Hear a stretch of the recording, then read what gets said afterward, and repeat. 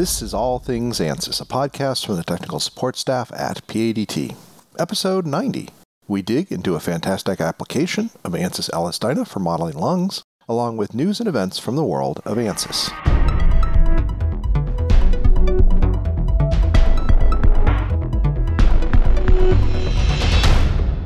Welcome to our little podcast. I'm Eric Miller, one of the owners of PADT and your host. Here at our Tempe offices, we are getting closer to what I think used to be normal. I've noticed more people moving back into their office, and I've spent time sitting in the actual traffic, driving to and from real face-to-face meetings with people. It is nice, and a big shout out to the scientists, quality engineers, lab technicians, manufacturing engineers, supply chain managers, and probably a dozen other professions who have made this vaccine available to us. I hope that things are improving for those of you in other parts of the world. We are watching things closely and know the worst is not over. Our hearts go out to everyone that has or is still suffering because of this pandemic. So this is episode 90. That's kind of a nice round number. It's not 100, but it's kind of amazing when you think that we've done 90 of these. It's hard to believe. We've got 3 or 4 months before we get to 100, and we'll try and do something special for that day. So I want to thank everybody for listening to the podcast and sharing it with your friends, subscribing where you can subscribe to whatever podcast tool you use, and please send suggestions as well for things for us to cover and what you'd like to hear or not hear. For our interview today, we have a user, Jacob Briglin from Los Alamos National Labs. If you're not familiar with the U.S. Department of Energy labs, they're government R&D facilities located around the country that were first established. Well, let me just read to you the text on the website. An outgrowth of the immense investment in scientific research initiated by the U.S. government during World War II, the national laboratories have served as the leading institutions for scientific innovation in the United States for more than 70 years. The Energy Department's 17 national labs tackle the critical scientific challenges of our time, from combating climate change to discovering the origins of our universe, and possess unique instruments and facilities, many of which are found nowhere else in the world. They address large-scale, complex research and development challenges with a multidisciplinary approach that places an emphasis on translating basic science to innovation. I want to share that for some context, and our guest will explain a little bit more. When COVID happened, the labs pivoted and worked hard to help solve a huge set of problems, including looking at respiration, which is what we're going to talk about today. It shows the power of LS-DYNA in the hands of what may be the greatest. I think Los Alamos is the greatest R&D facility in the world. Let's learn more. All right, I want to thank everybody for joining us today with Jacob Briglin from Los Alamos National Labs to talk today about some cool things they've been doing with simulation. Jacob, thanks for joining us today. Thanks for having me. Yeah, I appreciate it. So my first real question, what I really would like to share with the users is a little bit about yourself. You know, what your journey is to becoming a user of simulation tools, and then also, what your current role is. Sure. So I'm a R&D engineer for the thermal and mechanical group here at the laboratory. And I got my start in simulation back predominantly in grad school. I used some ANSYS tools to do some research and design on hydro turbines, actually, Cool. in the design process for the Navy. Mm-hmm. Very, very cool. And so you're a CFD person, a stress person. What's your primary background? Predominantly CFD, but I do have some experience on the mechanical side and more specifically with explicit analyses. Good. Fun stuff. Always fun stuff. Well, we ran across the project you worked on because you were able to present a little bit about it to us. And I was just wondering if you could kind of explain to our listeners this particular project, what it was about, and what your goals were, and maybe delve a little bit into how you used simulation on the project. Sure. So at the beginning of the pandemic, Congress passed the CARES Act, and part of that funding was dedicated towards research. And at the time, early in the pandemic, one of the big concerns was was mechanical ventilation. Mm-hmm. Not only do we have enough ventilators, but also, how are those ventilators being operated? How are those being used, and how can we increase the positive outcomes during the operation of those ventilators? And so that's really kind of how the project took off. And initially, it was more of a manufacturing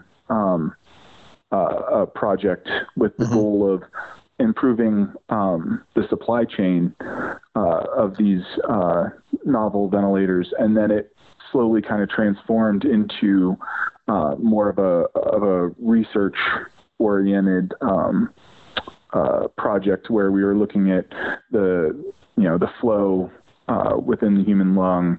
We were looking at experimenting with mucus, looking at aerosol delivery in the lung. So really, the scope and the breadth of what we actually looked at was very, very broad. Mm-hmm.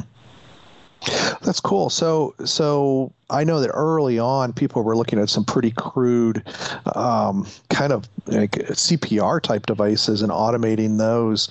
Were you looking at more traditional ventilators, or some of these ones that basically used a bag and squished the bag? We were looking at some newer generations of ventilators.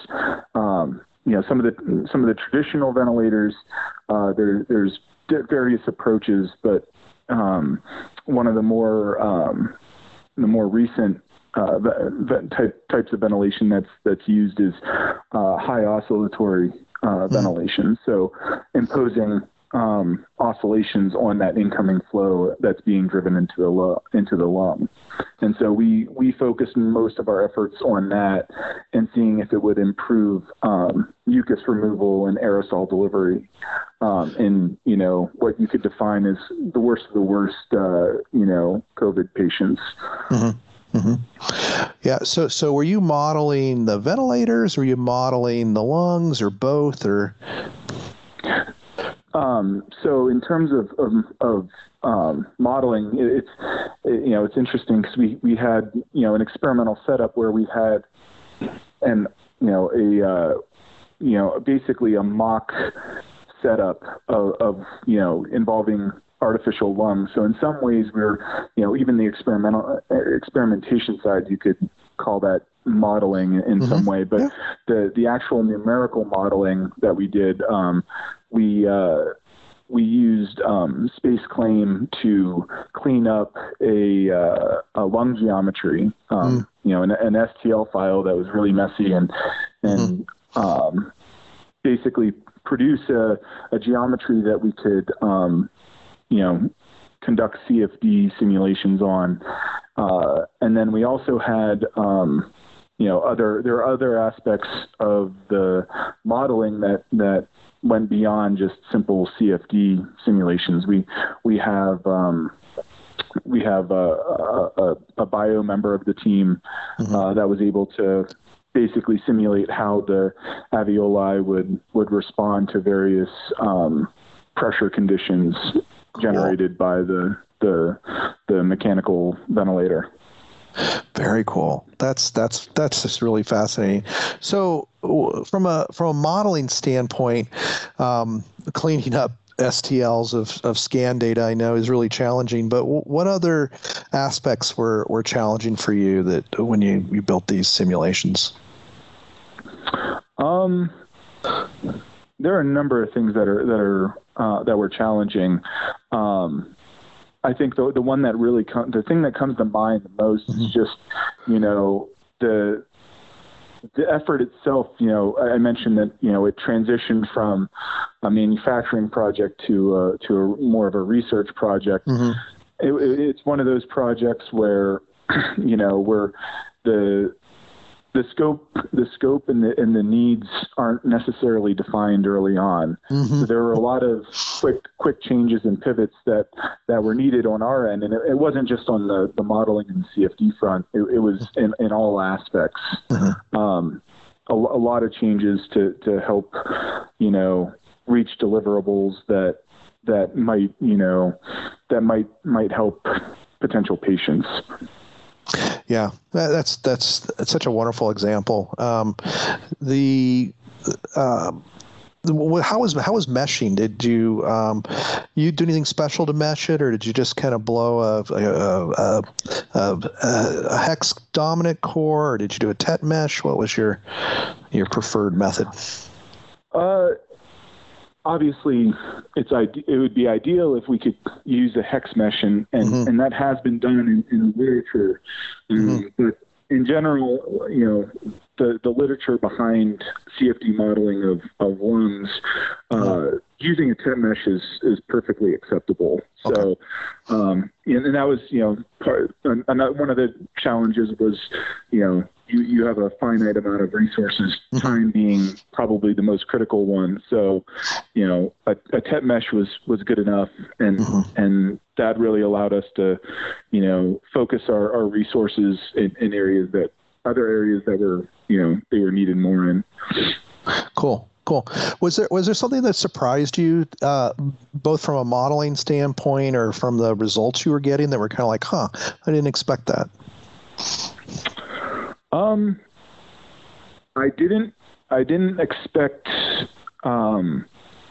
didn't expect to be able to procure the. Sorry, 1 second. There we go. I wasn't able to. I was able to procure the geometry much faster than I was expecting. Oh, I think I was able to refine the STL, clean it up, have it imported into the mesher within probably a month. And I was expecting that would take a predominant amount of the time that we had. And then I expected the setup, the actual CFD portion of the setup to take much longer than it did. So there were some aspects that time-wise that I expected to be much more demanding than they were. So in some ways, it was a good surprise. Yeah, it was a good surprise, not a negative one. So. That's always the best kind. I hear you on that. Did you use parallel a lot of HPC on this? Did you run it on a larger cluster, or were you able to run it on a relatively small one? We predominantly ran the cases that we did on just local workstations. Okay. Just with the nature of the project, by the time we had things scaled up and ready to run on HPC, the funding that we had to do the research ran out. And then additionally, a lot of the simulations that we did, some of the ideas that we had were great for potential long-term applications, but some of them would require FDA approval, which we knew we wouldn't be able to get in the time frame that we had to work with. So most of the simulations we did, they were predominantly targeted towards helping guide some of the experiments. Good. With where do you want to place your sensors? What kind of flow behavior are you expecting? Things of that nature. So a lot of the immediate simulations that we did were focused more towards assisting the overall lead of the effort and the lead of the experimental team. Great. No, that's fantastic. So I guess my big question is, if you could do this again, let's I don't want to say we have another pandemic and you need to model this, but let's say there's follow-on work that gets funded, and you have to start over again. What would you do differently if you had a chance to redo this project? So we are currently pursuing additional funding to extend the work. I don't think that there's anything that we would do differently. I think given the circumstances, I think we operated, pretty efficiently and we got quite a bit done. I think the biggest thing that, and I know my team would echo this, that, a long, sustained, consistent effort I think that's the biggest thing. You know, a lot of the initial work, it was very chaotic. You know, we would have a month where we got a ton done, and then we would have to pivot and maybe slow our roll on a certain aspect of the project. So a lot of our timing, I think, was a little bit off on some of the work that we did. So having a long, steady approach, I think, is probably the biggest thing that comes to mind. Great. That's yeah. Isn't that true of a lot of projects? That's a good, very good point. That's great. After this experience, any advice to users out there that you want to pass along to any of our listeners?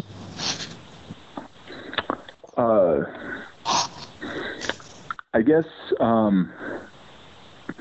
just understanding that, you know, when it comes to simulation and most engineering, everything is a balance. You're constantly balancing, you know, resources, scope, needs, demands, and you know, and then even within that, you're balancing, you know, messaging to people on the business side and then people on the technical side. So understanding the balance and doing your best to consistently navigate that. Yeah, that's fantastic advice. So true. We want to just focus on the nodes and elements, right, and the mesh, but there's so much more. There's so much more out there. Which turbulence model do I use? That's what we want to be the big debate, but there's so much more to take into account. Well, very informative and really, really cool. And I also want to point out to our listeners that it's just one example of how LANL responded to the pandemic, and even research done. And I'll try and find a link to share some research done on the genetic mapping side of things long before the pandemic hit that was used to get the vaccine done so quickly with sequencing. I mean, there's so many different things that LANL did. It's fantastic. Yeah, this was an interesting project, but it was, you know, it was only a small fraction of the overall response on LANL's front.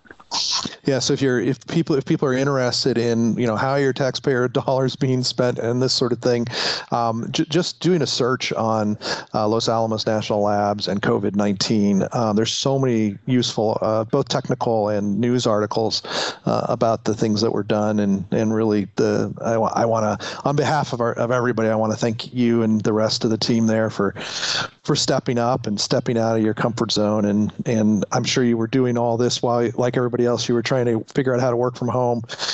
So we really appreciate it. Yeah. Well, thanks. I love this. What a great application, and I hope in the future you get to do more cool stuff. And have you guys been able to publish your results? That was actually one other thing I wanted to ask. We're in the process of publishing a few things. Okay. There's a few other things that we may not be able to publish immediately, but we do have plans to publish what we currently have at some point, if you know, if not in the near future, down the road. Good. You know, we'll have something out there. Well, definitely people should look for that and search the internet, because I know that this, I'm sure that what you did will be applicable to anybody really modeling, dealing with lungs, whether it's getting medication down there or dealing with clearing out mucus or so many other applications. I'm sure you guys learned a lot. So look forward to seeing that published. Yeah. Okay. Well, I really appreciate your time. Thanks for calling in. Enjoy the cooler weather there in New Mexico as we begin to heat up here in Arizona. And and I speak for everybody at PADT. We can't wait to get out and visit you guys in New Mexico soon, hopefully. Can't wait either. All right. Thanks a lot. Have a good rest of the week. Thanks so much for having me. Appreciate it. What a great experience. You could tell I want to talk about more stuff. And that's just one of the many projects undertaken by the labs where their skill, experience, and equipment, and often their immense compute power, were brought to bear to solve difficult problems. So keep your eye on what they're up to, and hopefully we'll share more in the future from that lab as well as other labs that we interface with. PADT does work with Sandia, Idaho National Labs, and a couple of smaller ones around the country. Speaking of compute power, for this episode's commercial, I want to talk about Ansys Cloud and Ansys Elastic Licensing. A one-two punch that easily delivers the software and horsepower you need when you need it. Now you can use Elastic Licensing to run on your own hardware, on third-party cloud, or on Ansys Cloud. Flexibility is the watchword for these products. What you need, when you need it, where you need it. Elastic Licensing is a pay-as-you-go way to access most Ansys products, high-performance computing, and even hardware. It can be used with your existing licenses or on its own. You can manage your Elastic assets using the new Ansys licensing portal. It even lets you manage your Elastic licensing usage by project and/or users. They have really made this easy and flexible, and if you don't have the hardware, you can use the licenses to access just the right amount of power to get your work done on time. If you have not explored your Elastic licensing options and Ansys Cloud, now is the time to reach out and learn more. You, like many of our customers, will most likely end up saying, that is exactly what I needed. All right, let's take a look at Ansys news.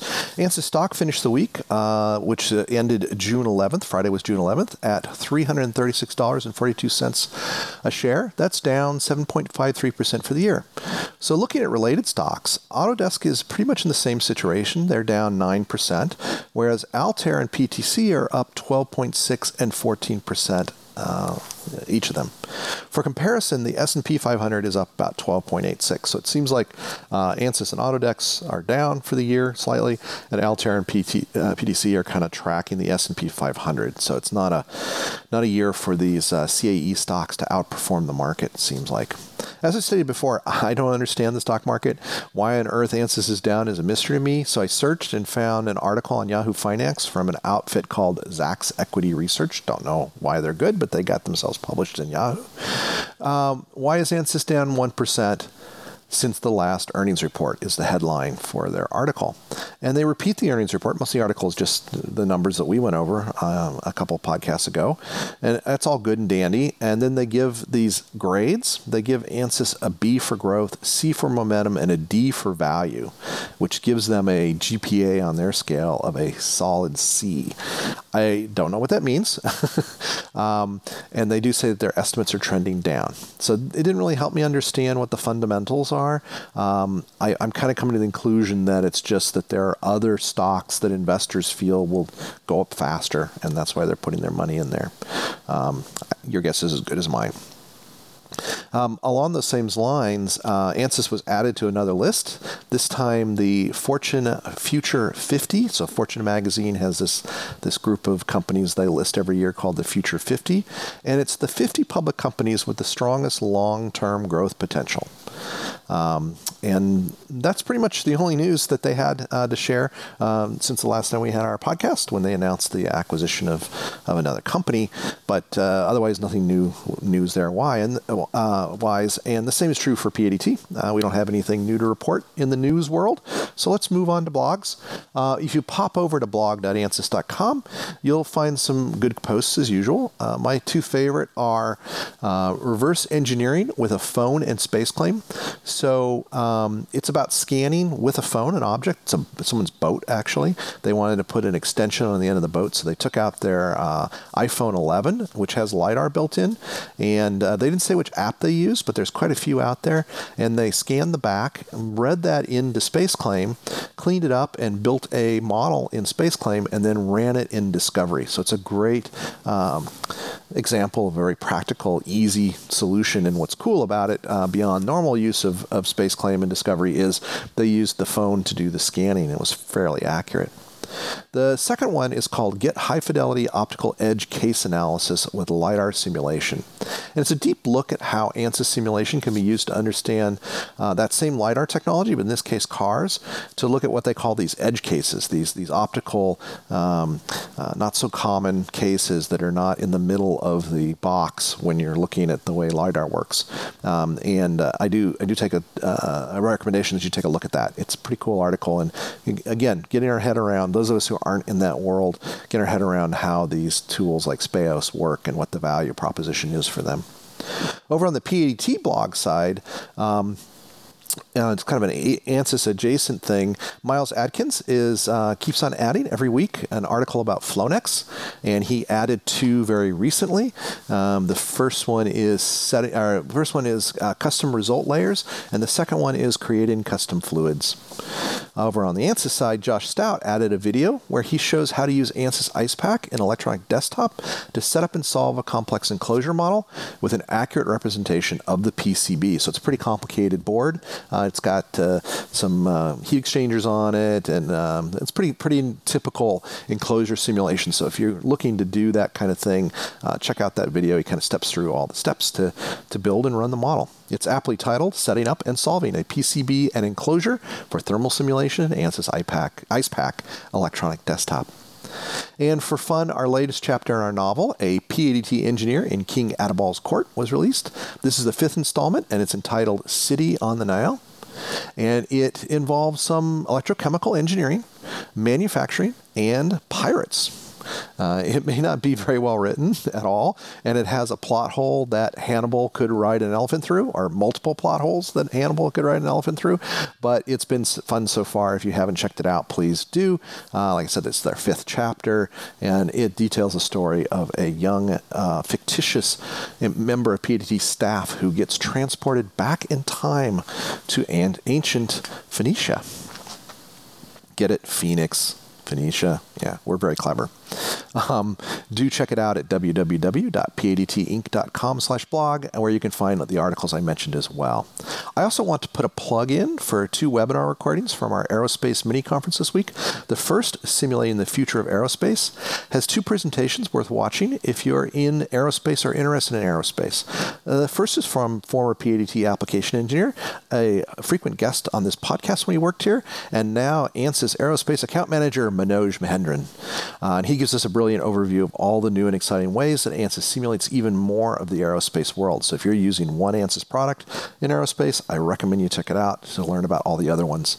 Then Nate McBee joins us to share a great overview of AGI. And we covered the history and the merger of AGI with ANSYS in a previous podcast. And he goes into some very specific examples of how it's used in aerospace for digital mission simulation, which is what they do. Then the second recording that I really recommend people check out is Manoj then joins Jerry Feldmiller, who's from Stratasys, for a panel where we discuss the future of both simulation and 3D printing in aerospace.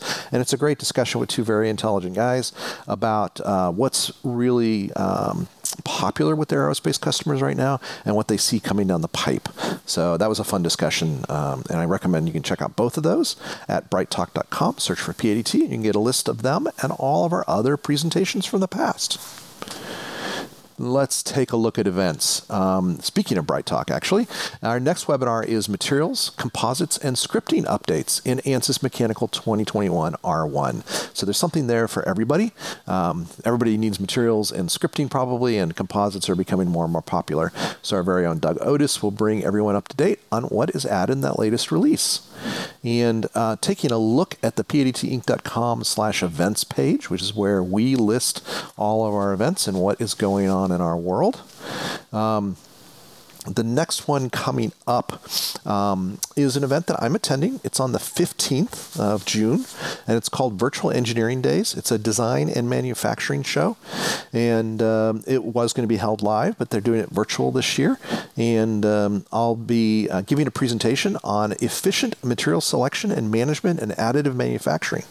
And basically I'm going to talk about how we use ANSYS Granta and some good rules to pick the right materials for all the different 3D printing things we do here. So if you're interested in additive manufacturing, check that out. I talk quite a bit about, I'm going to talk quite a bit about simulation and how it's used in our process as well to make sure we pick the right material before we actually build stuff. And that's going to be on the 15th. The specific talk is at 10:45 Arizona time.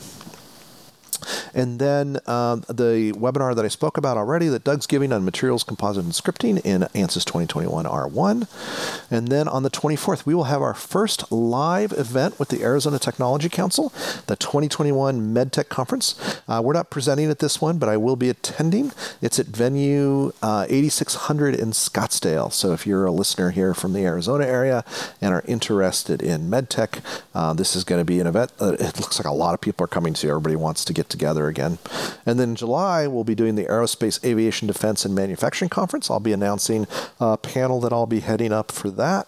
That's from 1 to 5 at the same location, venue 8600 in Scottsdale on the 15th of July. So we look forward to that one. And again, seeing all of our aerospace and manufacturing friends.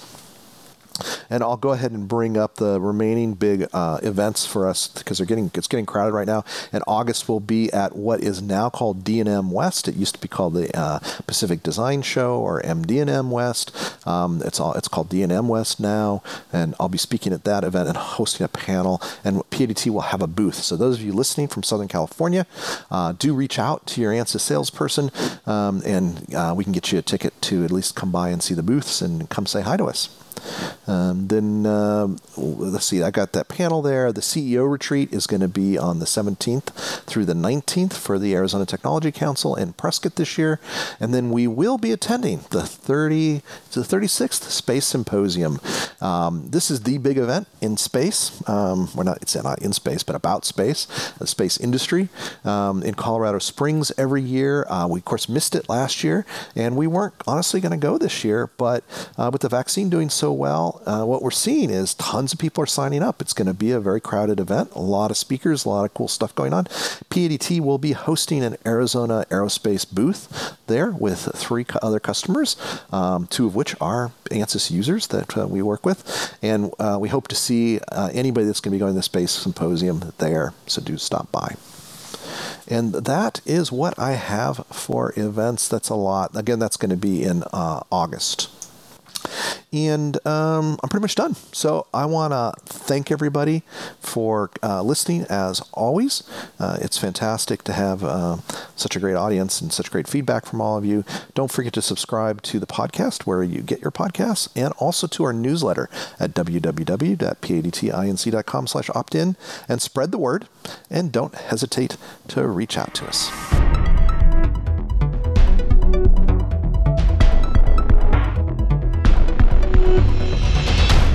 Thank you for joining us for the All Things ANSYS podcast, episode 90.